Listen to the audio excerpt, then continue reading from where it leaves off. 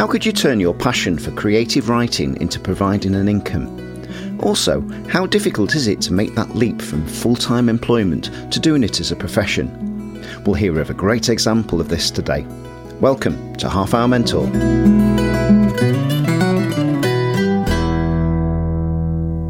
My name is Ian Cleverden and welcome to the audio podcast series designed to help anyone who's looking for inspiration to develop their creative skills, whether that's professionally or as a hobbyist. Just like Series 2, this one focuses on various aspects of the creative arts. I shall be interviewing musicians, songwriters, authors and actors, but also speaking to some in the directing and strategic management fields of this wide-ranging industry. All of my guests have been carefully chosen, as each one of them has an interesting backstory from which we can all learn. If you're new to the series, please follow it on whichever streaming platform you use and go back to have a listen to the rich archive of around 30 interviews and compilations. This episode is a first in the history of the podcast series, as it's the first of two parts. My guest today is best-selling author and scriptwriter Paul Finch.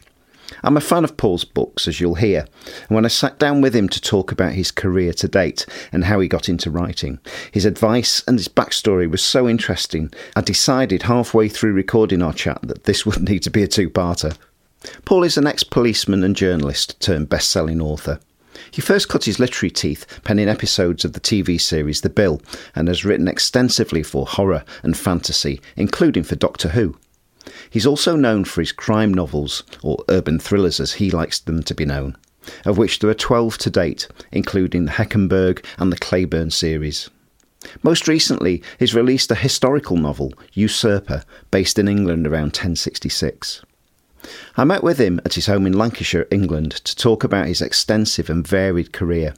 In this first of two parts, we talk about his journey from working for Greater Manchester Police to becoming a full-time professional writer, and the huge influence his father, Brian, had on his creative writing skills. This series is completely independent and ad-free, so if you like what you hear and you'd like to help support the production costs, especially the studio coffee supply, please feel free to donate what you can via the Corona Sound website. A link can be found in the show notes. Let's hear from Paul. Paul Finch, welcome to Half Hour Mentor. Thanks, Ian. Go back to your teenage years. What did you want to do as a job or a career? I wanted to be a copper. Right. Well, I mean, before I was a teenager, I wanted to be an archaeologist. I know what a strange thing for a pre-teen person to want to do, but why was that? I was fascinated by dinosaurs, and I thought that it would be great fun digging up dinosaur bones. As I grew older, and I don't know why things changed, I just became fascinated by the idea of the police officer. That stuck with me into my adult years because that's what I became. Right. That was my first job. What specifically was it that made you think you wanted to join the police? Well, it wasn't that I had an officious streak. That was what one of my uncles said. Well, I never knew you had an officious streak. I don't know, I was just quite in... I think, to be honest with you, there was a bit of... I probably had a bit of a romantic idea of what being a copper was. I saw... to me, it wasn't... As a young, naive person, it wasn't going to be about walking the beat and having a word in people's ear, which is what the reality of policing is or should be. It was about being, a detective and driving around and investigating murders and all that kind of thing. Probably a very naive viewpoint. I certainly never sat there and thought, wow, I can't wait to do all that paperwork.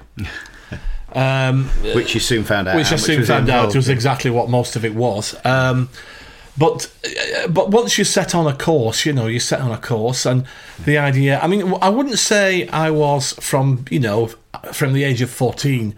absolutely bent on becoming a copper, but it was always there. It was always something I was quite interested in. I mean, I probably dabbled with all kinds of ideas about what I wanted to be, but that was the thing that was still there when I finished my education, so that's what I went for. Did you go straight into the police? Yeah. I didn't. I mean, apart from summer jobs, I didn't do any. That was my first actual job as an adult, and it was a strange introduction to the working world. It was very different from anything I expected. So, tell us about that then. What were your experiences? Where were you based? I was based in Salford. I was in Greater Manchester Police. I was based in Salford. Now, I should make this clear from the beginning. I wasn't a career copper. I'm now old enough to have done 30 years and retired. I didn't. I only did a few years. I did a wide range of duties, from uniform to plain clothes, detective work to walking the beat, traffic, all these kinds of things. You never know what's going to happen day to day in the police. So you have to be a bit of a jack of all trades. That side of it was very exciting. The downside, and this might be the segue we need into the writing game. Sometimes it could be really, really depressing. One of the problems with any emergency services role is that you tend to be dealing every day with people who are having the worst day of their lives. Right. So the stress just from interacting with people who are suffering can be high. Now, yes, doctors and nurses get it, firemen get it, ambulance drivers get it. It's not by any means unique to the police, but you go from one situation to another wherein people are very highly stressed, very upset. Sometimes they're sort of mortally upset. They might be bereaved or whatever. And you're still a first responder, though, You're aren't a first responder. Young coppers are first responders. So you're the first at a crime scene. You might be the first at a murder scene. I was on a number of occasions. I mean, a child murder is a particularly difficult thing to deal with. Thankfully, I didn't have too many of those, but, one is enough. All these things are there which can make your life very hard. And you don't complain because that's your job. But I was increasingly aware throughout my time in the police that my dad had been a writer. 4 generations of British television his career eventually spanned. And he did a lot of work at Granada. And I remember as a youngster going with him to Granada to watching them filming episodes of Coronation Street, being introduced to people like Ken Dodd and Frankie Howard, right, and even Charlie Caroli. I don't know if you remember him. Yes, he was a comedian from way back. He used to have a sort of clown outfit on. Used to be at Blackpool. That's correct. Yeah. He did. It was at Blackpool Tower where I met him, actually. Blackpool Tower Circus. Oh, that must be about 1968, 69. I was a kid then. But we did a lot of... I met a lot of people, and the sort of razzmatazz of that world. I mean, Granada was a really productive independent television company. It was a terrible loss, really, when it disappeared. And it was a great place to visit. But I didn't have any... While I didn't have any ambitions to be part of that world, it certainly had an effect on me. And while I was in the police, I was starting to develop an interest in actually writing stuff, in writing fiction. Inevitably it was going to be cop fiction. I mean, I'd seen television shows like The Sweeney, which were very different from previous shows like Dixon of Dock Green. I mean, The Sweeney was more like an American-style cop thriller, which was much sexier to an impressionable young fellow like me growing up in the north of England. Did you find that realistic, obviously? Well, it was realistic in as much as it showed... I mean, obviously, it's drama. It's fiction. But so there are all kinds of things. Almost no police dramas are realistic, because a lot of police work would be completely, mind-numbingly boring for an audience. And it would also be, the way the police speak to each other and... particularly then, would be completely unacceptable for a non-police audience. The Sweeney was very realistic in that it showed a sort of... I think that it was 2 hard-working detectives who got a lot of prisoners, but were also drank a lot, smoked a lot, got into brawls, behaved reprehensibly. And it didn't make any bones about that. It showed that this was the effects of the job. It was really, really high-stress job.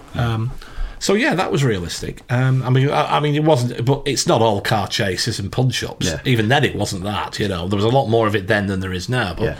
But I was starting to see the potential excitement of police fiction, police drama.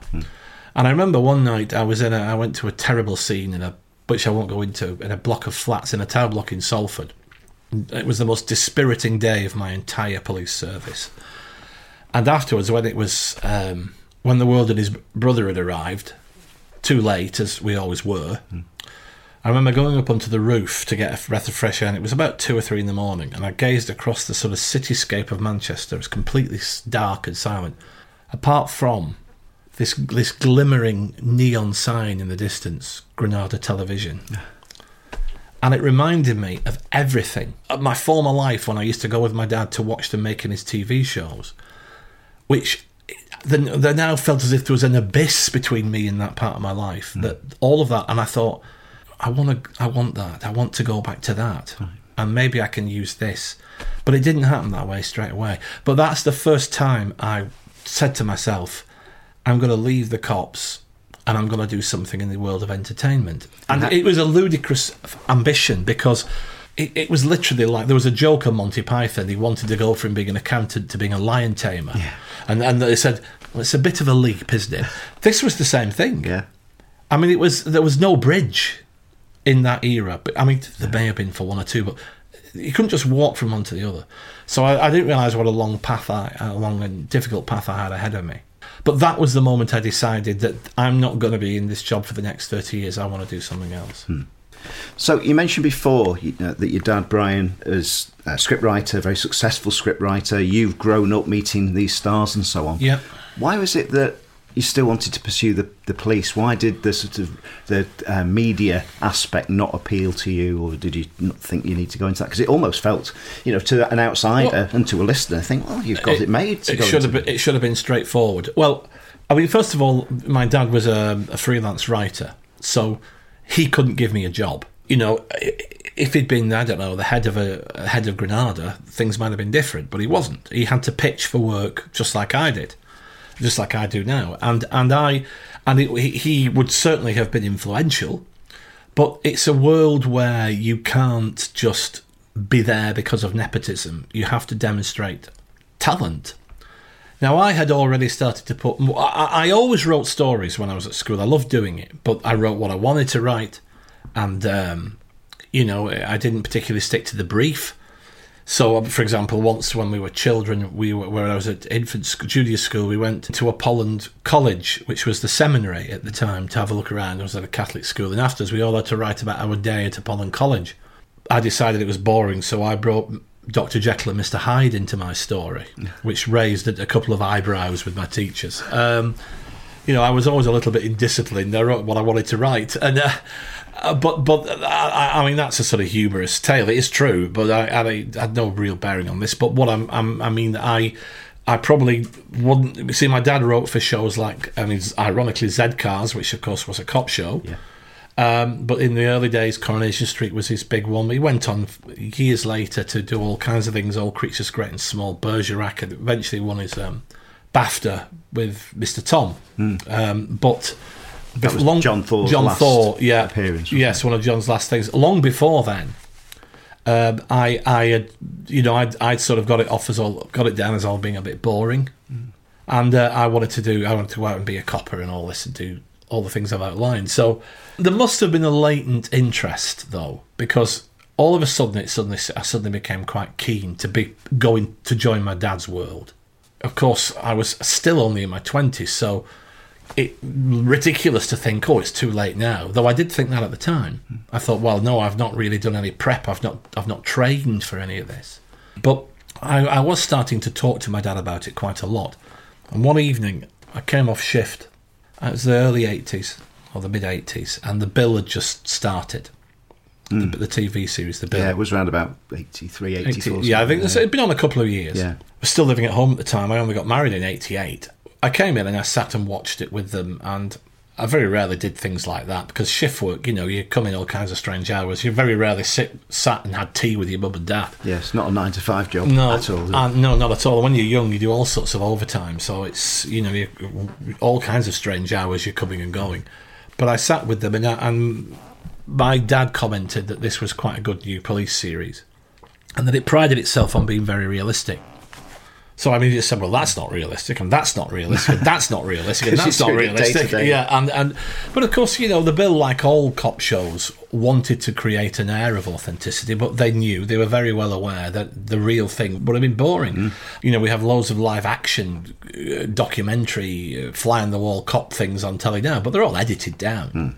The car chases are there, but the bits when you're writing it all up afterwards for 3 hours aren't. Yeah, to fit it in a 50-minute piece with advert gaps. And so, but my dad said to me, well, he challenged me. He said, well, if you think you can do any better, why don't you have a go? And so I thought about this, and I'd already had this Damascene moment when I'd seen this distant neon sign of Granada, like my future beckoning to me. It's ironic, really, because I never actually wrote for Granada, but it was a symbol. It's a symbol of what I wanted, the future. So when I wrote a few specimens, and I thought I was completely naive. I thought, well, I'll write a script, and my dad will show it to someone, and they'll buy it, and that'll be it. Yeah.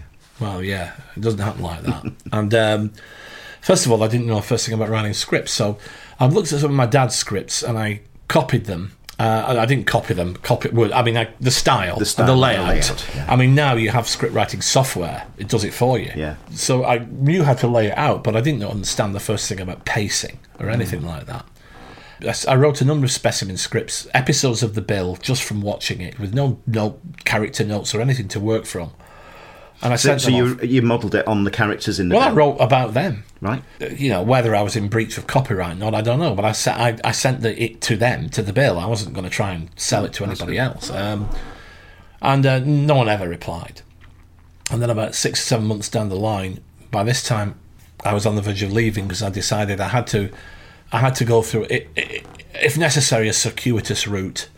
So I had to get into a job where I was actually writing. So I was applying for trainee journalist jobs about that time. So at this stage, your writing is definitely going to be something you want to do, without question. By this time, I've really, really got keen on the idea. Right.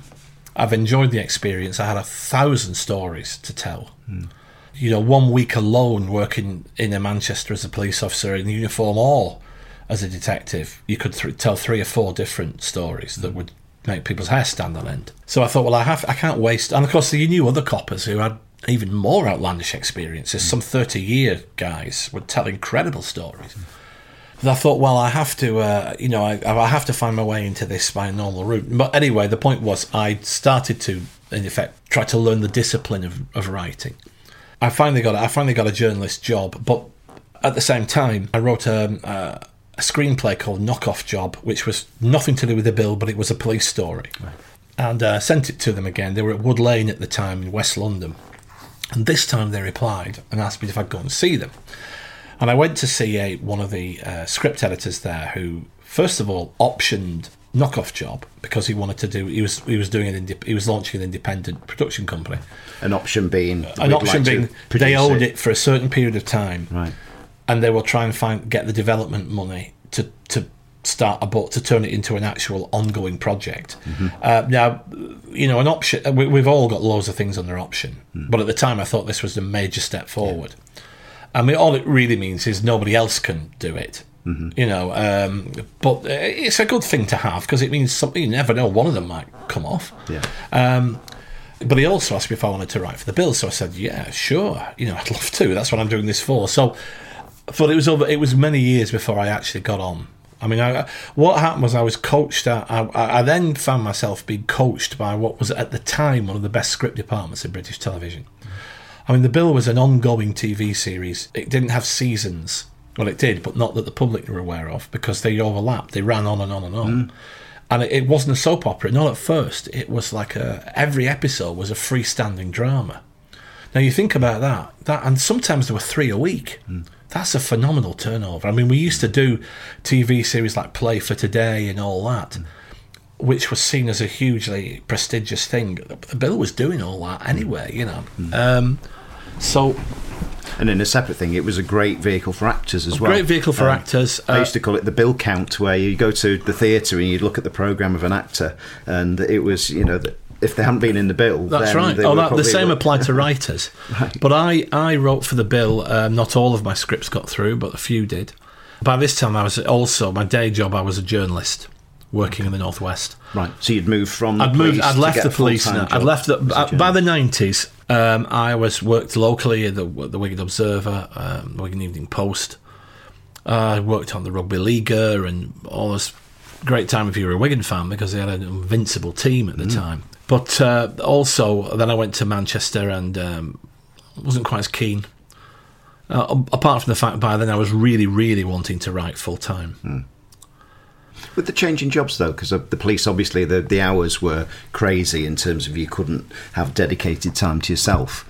How did that apply from a journalism? Well, the only problem with that was that by this time we had young children, and the Manchester paper I worked on was a daily, so I would get home sort of sometimes 9, half 9, and then I'd have to start writing the bill. My wife Catherine had 2 young children to deal with, and she was working too. So it's a good job our mums were both relatively young at the time, because it was one of these balancing acts: family life or work. There's no easy answer. Many people face it. There's no easy answer. I mean, it's neither is more virtuous than the other. They're both important things. But when I left the Bill around 2003, I had a fallout with them. I thought the world would be my oyster, but it wasn't. We were moving into a different era of television. All of a sudden, it wasn't just the BBC and ITV anymore. And that meant there was a lot more competition, and a lot fewer TV shows were being commissioned by network television in Britain. Because you had Sky was coming more all prolific. of that was coming online, and of course that brought a whole load of American writers, and I found I had a few lean years, I must admit. I mean, I had a remarkable experience. I mean, I'd probably had about 2 years where I hadn't earned a penny. This was the mid-2000s, and my wife Catherine, who was in the financial sector, was also struggling because we had the crash around that time. And I remember thinking the future looked bleak, frankly. And I was starting to look at journalist jobs again, which I really didn't want to do, because one thing that had happened since I'd been away is technology had come in. So that would mean I would think about going into a newsroom. It would be completely different from the newsroom I'd worked in. The newsroom I'd worked in had barely changed in 100 years. But this, something else. And I remember thinking, but I did start looking at. I started looking. I didn't apply widely. But then I was one quite desolate January morning. I remember I was in Tesco. We were shopping, and it was blizzarding sleet outside.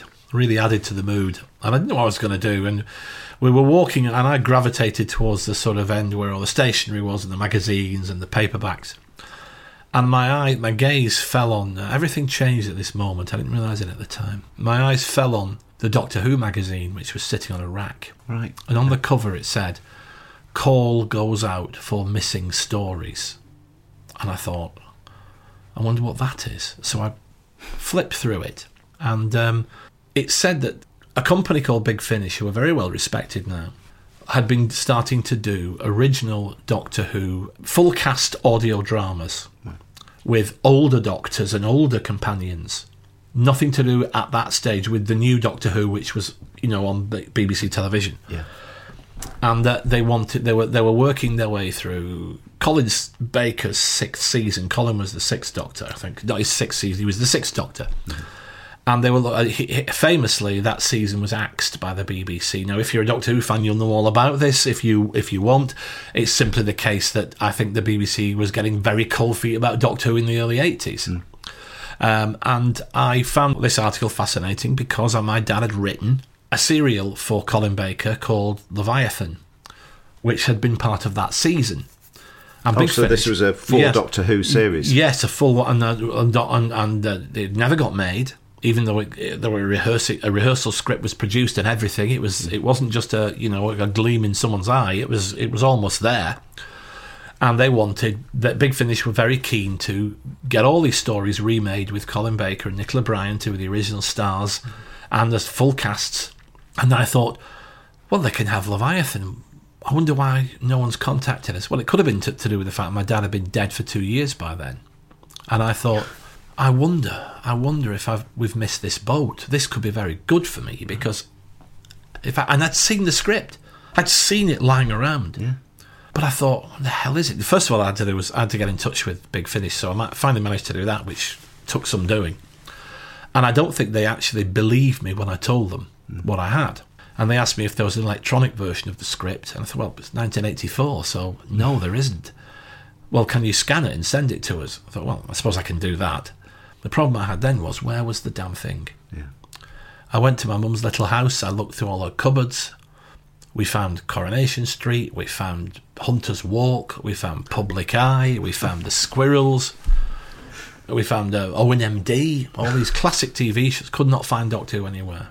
And eventually a week passed, and I thought, well, I know I've seen it, but damned if I know where it is now. And I'm just going to have to accept the fact that it's gone. I'm going to have to drop them a line and say, look, I'm sorry, I can't find it. And I was really despondent because I'd really felt this was a turn of the tide moment for me career-wise, because I wasn't going to let them have it unless I could adapt it. And I was sitting in my office, and I'd written the email, and I turned in my chair one more time to look at the sort of wall of shelves behind me. Scanned, and I just, again, my gaze fell on this buff folder on the bottom shelf covered in dust. And I thought, all I can say is, I don't know what's in that folder. And I reached down and had a look, and it was Doctor Who Leviathan. Gosh, I could not believe it. In plain sight. All the time it had been there, right under my nose, and I was just about to cancel the whole thing. And I shouted so loudly, Kath ran upstairs, she thought I'd had an accident. I said, I found it. There were only like 3 pages missing. Gosh. And so I quickly scanned it and rattled it off to them. And they immediately came back, said they loved it. And yes, I had a track record, so they were going to trust me to do it, but it had to be done all in the next 2 weeks because they were right at the end of the schedule. So I just wrote the hell out of it. And it seemed to be a relatively brief time before we were actually in the studio down at Ladbroke Grove. And I met Colin Baker, who had known my dad from The Brothers. Dad wrote The Brothers in the early 70s, which was his big break into television. Oh, was it? Right. And Colin Baker was a most delightful guy, and very fond memories of The Brothers and my dad. And we went for a drink afterwards and to reminisce. And I always say that was the best day at work I ever spent. Absolutely fantastic. Great fun. Anyway, the thing was, everything seemed to change then, because I got regular work for Big Finish. And at the same time, my agent was saying, look, why don't you write a cop novel? And I was like, I don't know, I've done that. It's in the past, it's gone. I want to do science fiction. I want to do horror. I want to do fantasy. But my agent kept saying, look, it's a struggle. That outside the Doctor Who, there's not a lot being sold. Cop novels are out there. People are writing cop novels. And the big issue I had was I didn't want to do cosy crime.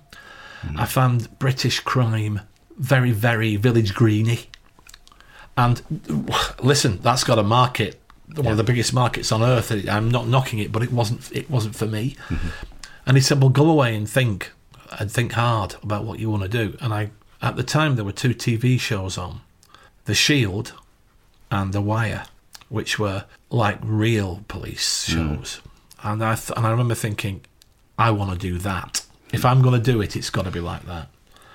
So I wrote the first Heck book, Stalkers, which was very much of that sort of school of a cop that would stop at nothing to clear the streets. Yes. And having just finished reading that first book. Right, yeah. Well, it became... We'll talk about that in a bit. Well, it was a bestseller, so the rest is history, as they say. Yeah. Can I just just to go back to that journey then? So some of my listeners now, listening to this, will go, okay, so you've done that leap and you've been through various things. What was the biggest challenge in all that time from you going from that full-time work to having that leap of faith?